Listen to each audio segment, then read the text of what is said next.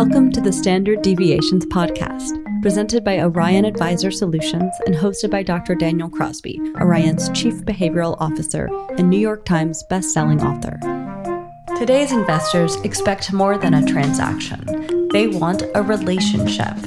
Show how your firm merges EQ and IQ with Orion's V520, a new shareable assessment developed by Dr. Daniel Crosby that provides you with emotional and attitudinal insights into clients to facilitate more meaningful investing conversations from day one.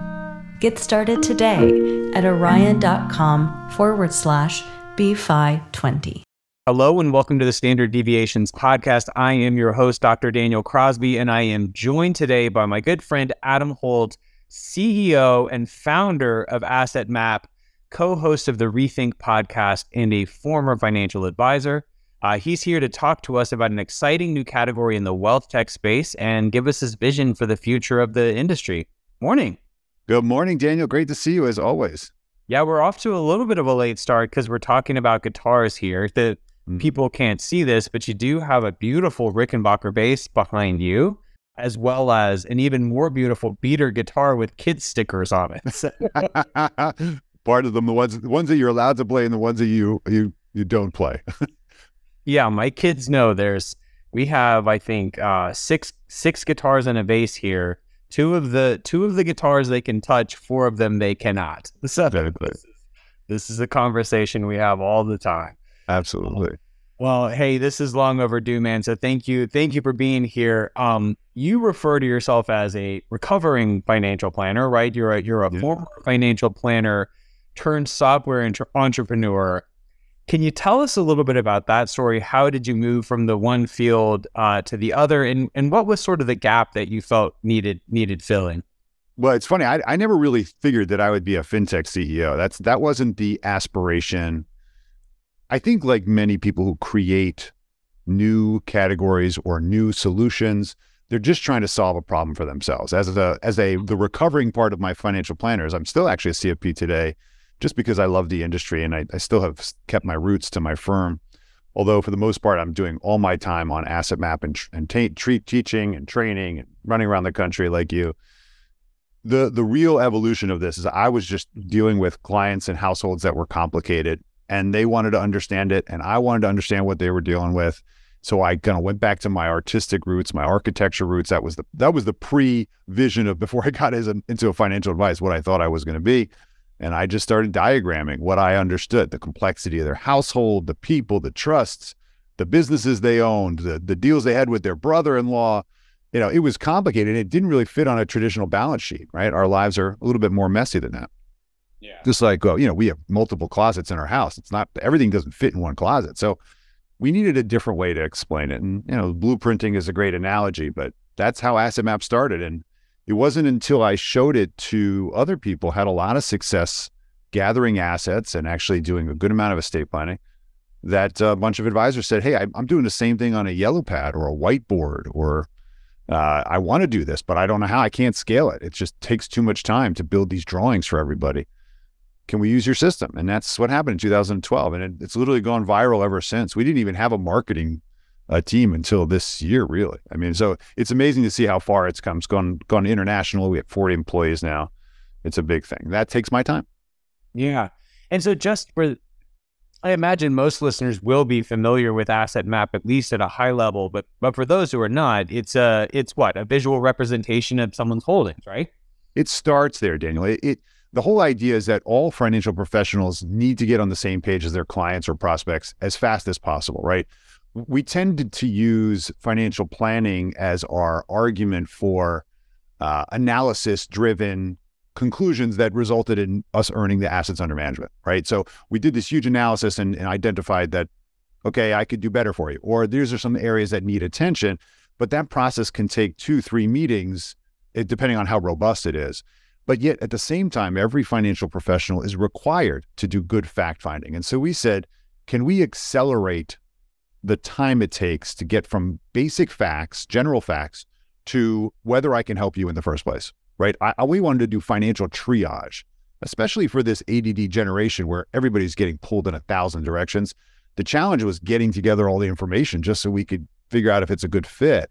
Do I need to bring my A team with my tax attorney and my CPA and my insurance and investment teams? Or is this just a triage? You know what? You need to start savings and you need some term insurance, right? And instead of going through these deep processes, we found it was just better to get on the same page fast. It turns out that most of the clients were like, hey, I just want to copy the map, right? Mm-hmm. So even though there's robust calculation engines on top of this map, we figured you need to start with getting on the same page. And that's why it works and resonates. So, this is a behavioral finance podcast, and at least ostensibly. And, I'm interested just what you've observed from a behavioral perspective about the advantages and sort of the superiority of having something simple and visual. Because I think there's a lot, psychology, we talk a lot about salience. Like if we want something to be powerful, we want it to be sort of psychologically vivid. And, a 30-page financial plan with 10-point font is not that. So can you talk from a behavioral perspective about how this works? It's not to deprecate the 30-page report, because us as technicians, we need that to get ourselves to a level of confidence that we're making at least competent decisions, correct? Yeah. Right? It's never perfect. None of my financial plans have ever played out the way that I projected them, despite the amount of effort and precision I thought I got. Right. So in a sense, we almost have to laugh at ourselves on our kind of technical preeminence around projecting the future. Right. God laughs at those plans. Right. So, but at the same time, we need them to build confidence. We found, though, that, and I think your analysis is right, if you can remove the intimidation of that process by creating something that's relevant for somebody, this is a reflection of yourself, an image, an infographic of yourself. People tend to get curious about that, and then they start asking questions. What are these 4 boxes over here? What are these 3 IRAs? Buddy, I was going to ask you the same question. Why do you have 3 IRAs? Do you need 3 IRAs? Is there benefit in consolidating them? Can we get them all on the same strategy going forward, right? So it turns out that a lot of the aspects of, let's say, our own financial clutter tends to be off-putting to most of us, right? It's too complicated, so I don't even start to deal with it. But if we can very quickly visually organize it, imagine this, go to your closet, take everything that's in that closet, who knows what's in there, by the way, dump it on the bed, and let's literally go through it with a professional, let's say, haberdasher or a stylist. I guarantee you, all of us, if we went through this process, would find some like, oh, wow, look at this. I haven't seen this for years. Does it fit? No. Why do you have it? I don't know. Should we keep it? Are you ever going to wear it again? No. Let's get rid of it and make space for things that actually do serve you, right? Sometimes it takes that inspection process. And I think, Dan, that is a more valuable process than going through the analysis of whether you're on track for retirement. Interesting. Yeah, just so interesting. So I don't know if you've seen this, the New York Times has like a little Twitter bot that every time a new word is used in the New York Times for the very first time, this Twitter bot says, hey, whatever was used for the very first time, I just want to celebrate the use of haberdasher on the standard deviation podcast. Nice. It's the very first time the word haberdasher has been uttered on this esteemed podcast. So fantastic. Cool.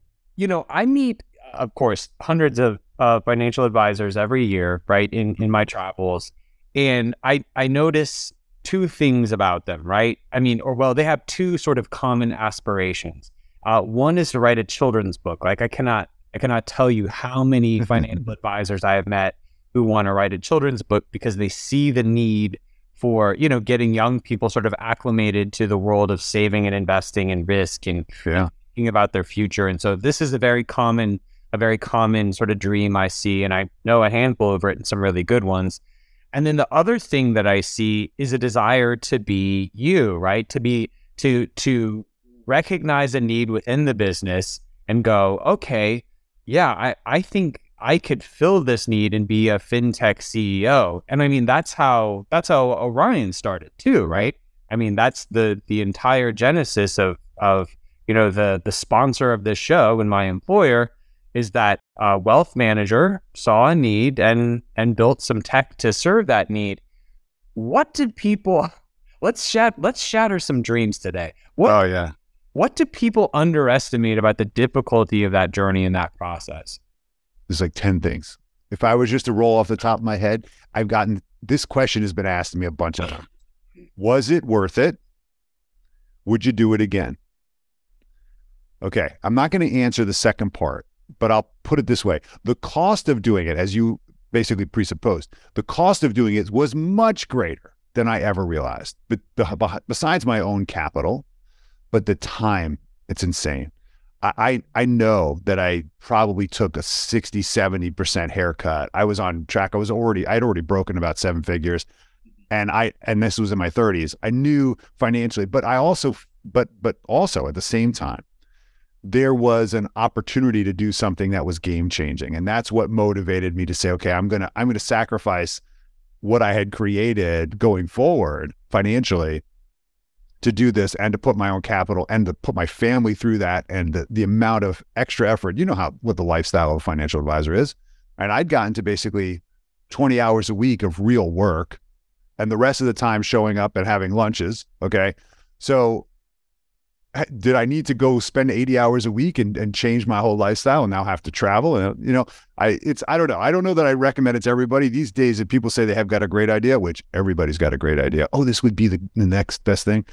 Go find a company that's nimble and willing to listen to you and share your idea and just, get the royalty, do the Shark Tank thing. That's probably the smart way to do it. Right. So you have to, if I'm hearing you, you have to have this thing burning inside of you to the point where you're willing to make the requisite sacrifices, because the life of a financial advisor, at least the life of an established financial advisor, is a pretty good life. Yep. So yeah, I see that. I see that. Okay. So this next one, this came up in our conversations pre-show, and you said that financial planning is only getting adopted at around 40% of firms, even though sort of everyone is nominally a financial planner. There's still sort of low adoption. It's not totally surprising to me. Where is the disconnect, and how are so many households and clients being underserved? Well, many of the financial advisors that we all know that have gotten to some level of success, they got there on the backs of just being a strong entrepreneur. They took on clients they may not actually find ideal today. Maybe they don't have the right asset base or attitude or engagement and so forth. So we're tending to see that between 20 and 40% of that client base, let's say you have 100, 200 clients, maybe you have 300. We had 1,600 between us, six advisors. And, not all of them are getting financial planning, right? Not all of them want to engage. They all, they're small accounts, large accounts. We all know this 80-20 rule, that basically 80% of your revenue is really coming from 20% of your clients. And very few advisors actually take the time to cull those clients back, or let's say build a succession plan. So what I think is happening is that it seems that core financial planning has been tapped out at about 40% adoption between the companies that we're talking to. And we think the reason is just because it's a longer, intimidating process, multi-meeting, and because a lot of firms still haven't moved to charging a fee for financial planning, it's almost been looked at as that's nice to have. Maybe we'll do it once every 5 years for our clients. It's so robust. And financial planning, Daniel, I think has been associated with the retirement analysis, where the reality is that we both know that financial planning is about holistic decision-making. And the challenge is that we have so many financial professionals who have said, I'm a financial planner, let me run a financial plan, AKA retirement distribution analysis. So there's a disconnect between, I think, what is possible with financial planning and what is actually being implemented. And the reason, I think, is because there was a recognition from the CFP board that advisors who were CFPs were making 50% more money than those that were not. Why is that? Because financial planning got adopted as a sales enablement process. In other words, an AUM gathering tool. If I did financial planning, I was more likely to uncover more AUM and or insurance and or annuities or the typical monetization strategies. And so financial planning, in a way, has become a standard sales enablement process for the financial services industry. I'm not saying that to make fun of anybody. That's what we did too. We had a process that earned trust, that built credibility, called financial planning, for which eventually we earned the capability to land the money in our custodian. Now, I wanna pause there, because I've heard you say this before, and I think anyone who's familiar with the space at all will know that there are, what Carl Richards would call real financial advisors, right? Yeah. Sort of planning focused financial advisors. And then there's financial salespeople. And I think the Carl Richards true financial advisors would draw a pretty bright line between what they do and what a financial salesperson does. And I think that planning would be to overextend the metaphor, that planning would be the Sharpie with which they would draw that line. The Sharpie. The Sharpie, more very well appropriate for him. Yeah, right.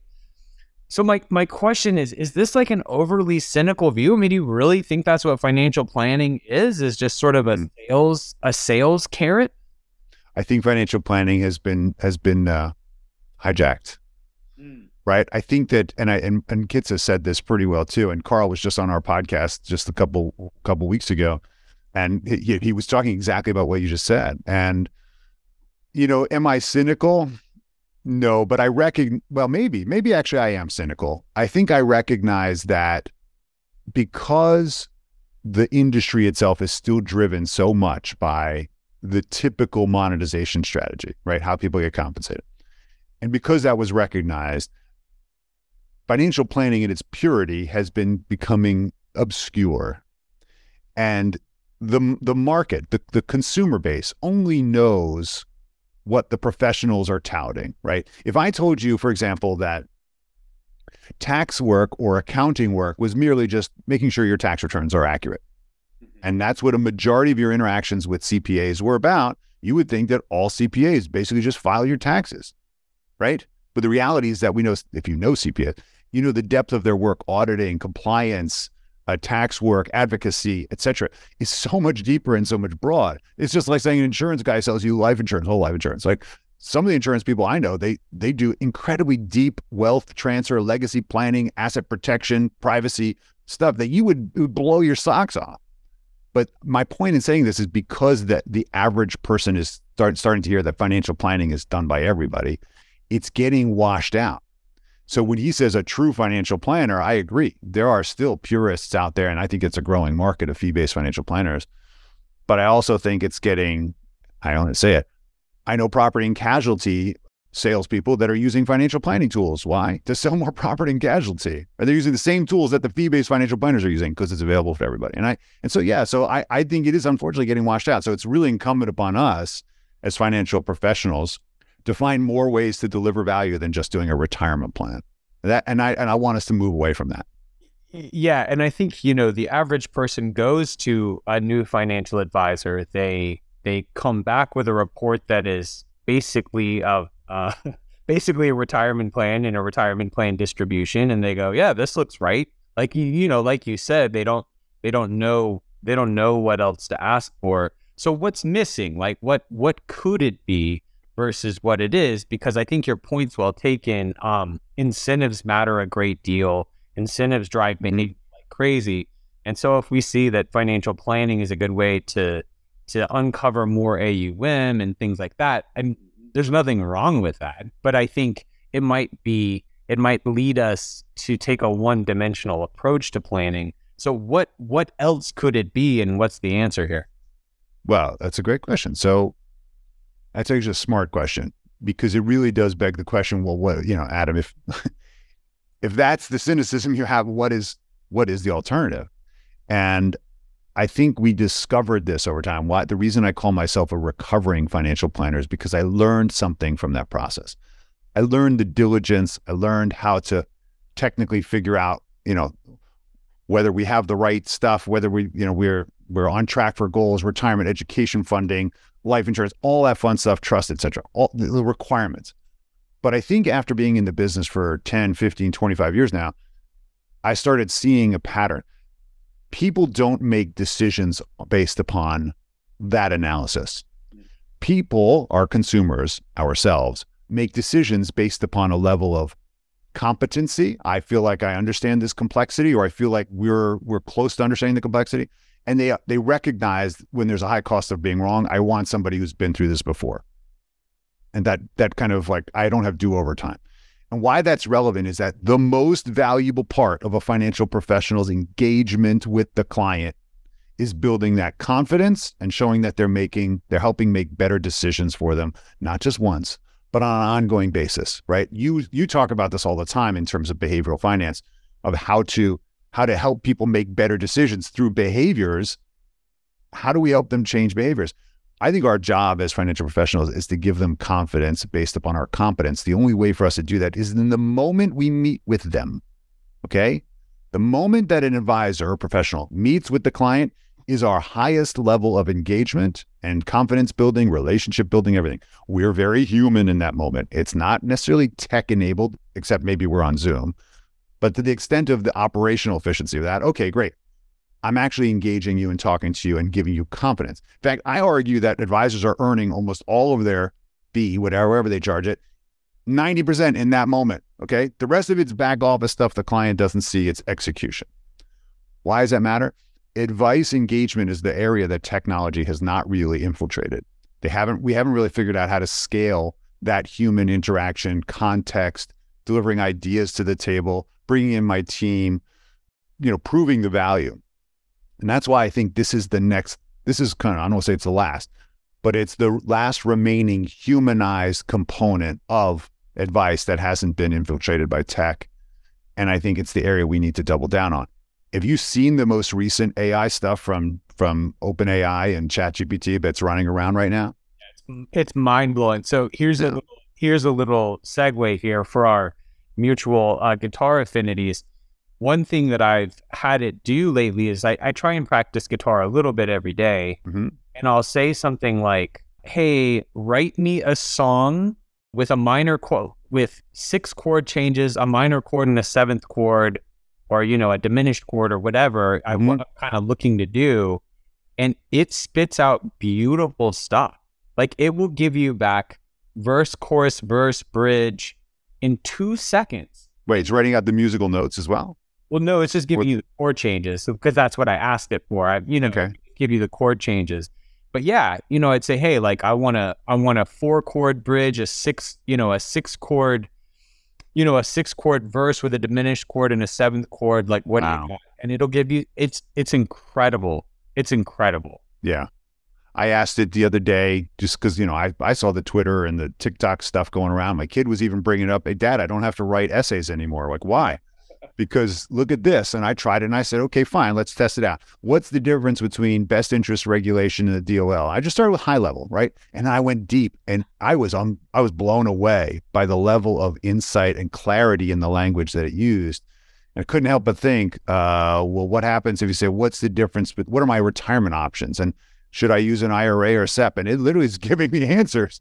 And so I can't help but think that this is going to put enormous pressure on the literacy side, right? How do you educate people, or how they're going to have resources to get to answers quickly? Advisors are going to really need to focus on, well, okay, what does all this mean? And am I helping you behaviorally stay on track and making decisions? It is the argument in many ways, Daniel, for why all of us need to get on the same page. Customers and advisors need to basically find a way to make sure we're talking about the same thing. And that's what we're using Asset Map for. Because when you have your visual inventory all laid on the bed in front of you, we have something to talk about, right? That's that haberdasher. I'll bring it in twice. Now we've destroyed the haberdasher thing. It's been used 2 times, right? We need to give context to the decisions that they're making, and then, of course, modify behaviors based upon what we see. So that's, I think, the real key. I call it the original AI, the advisor intelligence, right? You got to figure out a way to apply that to your client situation in real time. So one more application of the OpenAI thing that I saw the other day, it was an asset manager saying, effectively like, okay, here's the current economic conditions, whatever, like, mid-range valuations, high inflation, whatever else is going on, this level of unemployment. And it says, okay, OpenAI, what is done well historically? What types of stocks have done well historically under this sort of regime? And don't quote me on this, but it's consumer staples, defensive, whatever. Mm-hmm. And then it says, okay, give me some examples of consumer staples, defensive stocks, whatever, trading at a PE under 20 today, or whatever. I'm making stuff up. And in 30 seconds, they had created a portfolio. Now, how will it do? Who knows, right? I'm not advocating for this, but it shows you that what was once the purview of CFAs from, white shoe firms in Manhattan now is sort of available to really anyone. And as I think the analytical and the technical pieces become cheaper and more commodified, the relational piece is really all we have left. I mean, it's almost the last place we can hang out. So you've mentioned it now. You've walked us into this world of advice engagement. Can you codify that for us a bit? Tell us what it is and what are some examples of advice engagement? So I think, it's interesting. The entire framework of what we've talked about with OpenAI, just to close that loop, it's all about the quality of questions. Sure. The quality of the questions predicts the quality of the answer. Financial professionals know how to ask quality questions. And as long as that is still the holdout from humanity, right? I see that you have this account, that. Why? What's the purpose? What motivated you to do those things? Sometimes we find the answer is it's haphazard. That's my answer. Some guy told me to buy this annuity. I bought it. What? Or, I didn't get to it. Or I really have some real fear about buying this insurance and I don't want to blow money. And so the real reasons for why is really tied up in the questions. And you're right. That is the humanity driven thing. We've been using asset maps to basically just give us permission to ask every question. Why is that relevant? It turns out for advice engagement, this kind of junk drawer that we talked about with Craig Iskowitz and Kidsis also now argues that it's not the junk drawer. It's actually a huge utility drawer of technology that's coming out that's different than the typical categories of financial planning, CRM, portfolio management, whatever, risk management. It's actually trying to help the advisor deliver contextual guidance proactively. Other examples of this, I said bento engines in there, right? Reach out on certain times that are appropriate for you to think about things in your life. Advisors need to scale that out. They need to send it to 100 people. They can't pick up the phone and call them every time a kid turns 14 and now they can go to work, or they can participate in a Roth, or they should consider catch-up, right? So these technical aspects, we need to bring ideas to the table. Other aspects of this are, how do I help an advisor deliver more technical insight to a client? Give them literacy, right? So FP Pathfinder is doing that as well. So we've seen some really interesting, we'll call a motley crew in this category, but advice engagement, I really want everybody to pay attention to this, because if humanity and that human interaction is really what we've got left, okay? It's not techified yet, right? How do I create relational currency between my client and they want to call me instead of Googling it or do an OpenAI? We need to basically be proactive, and we need to expand our horizons of how we deliver advice. Okay, we need to be resourceful there. And I think that's going to be the area we want to double down on. What does advice engagement do? It helps you scale that. Help me scale conversations fast that are really, deemed valuable by the client. Yeah. No, those are some great examples. I think, there's this idea of the uncanny valley, right? That a robot that looks too human is kind of creepy. And I think that some people have, we want cute robots that look like robots, not, freaky robots that look 98% like a human. Because if it's 98% like a human, it's weird and sort of dystopian.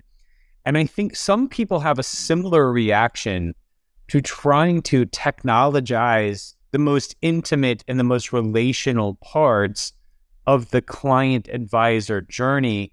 What would you say to those folks, and how can technology and human advisors work hand in hand best for the client's benefit? By the way, I think you're right. I don't want tech to enter into that human environment. I tend to argue that the clients are sick of getting more tech. They don't want more tech. I want more you in this relationship, right? I want more humanity. I want more context. I want some more conversations. I want to know you're on my team. I want to know that you're investing in thinking about what's in my best interest. And I need that knowledge because it's a confidence business. It's a confidence business. And we need to help people get confident and so ourselves. But it is true, we do need to scale if we're going to kind of retain, we'll call typical margins. And that means we need to do more with less, right? The key is, can we get to more human activity? I think the technology is just going to basically make all practice management easy. Workflows, CRMs, portfolio management, trading, rebalancing, all the things that we do that enact has to be techified. So that's all practice management back office. Front office, get the advisors to be meeting with more people all day long. Do their most productive work, which is interacting, engaging, learning, growing, investing in their customers by helping them make better decisions.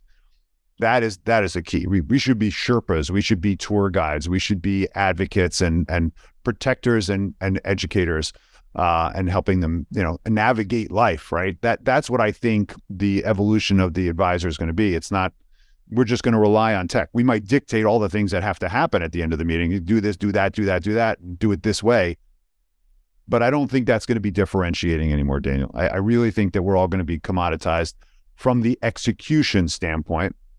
Of course, because the marketplace of advisors is so far behind on the tech side, there will be advisors that can stand out because their execution is just great. Orion is a great example of that, because you think about how much they've techified the entire value chain of execution.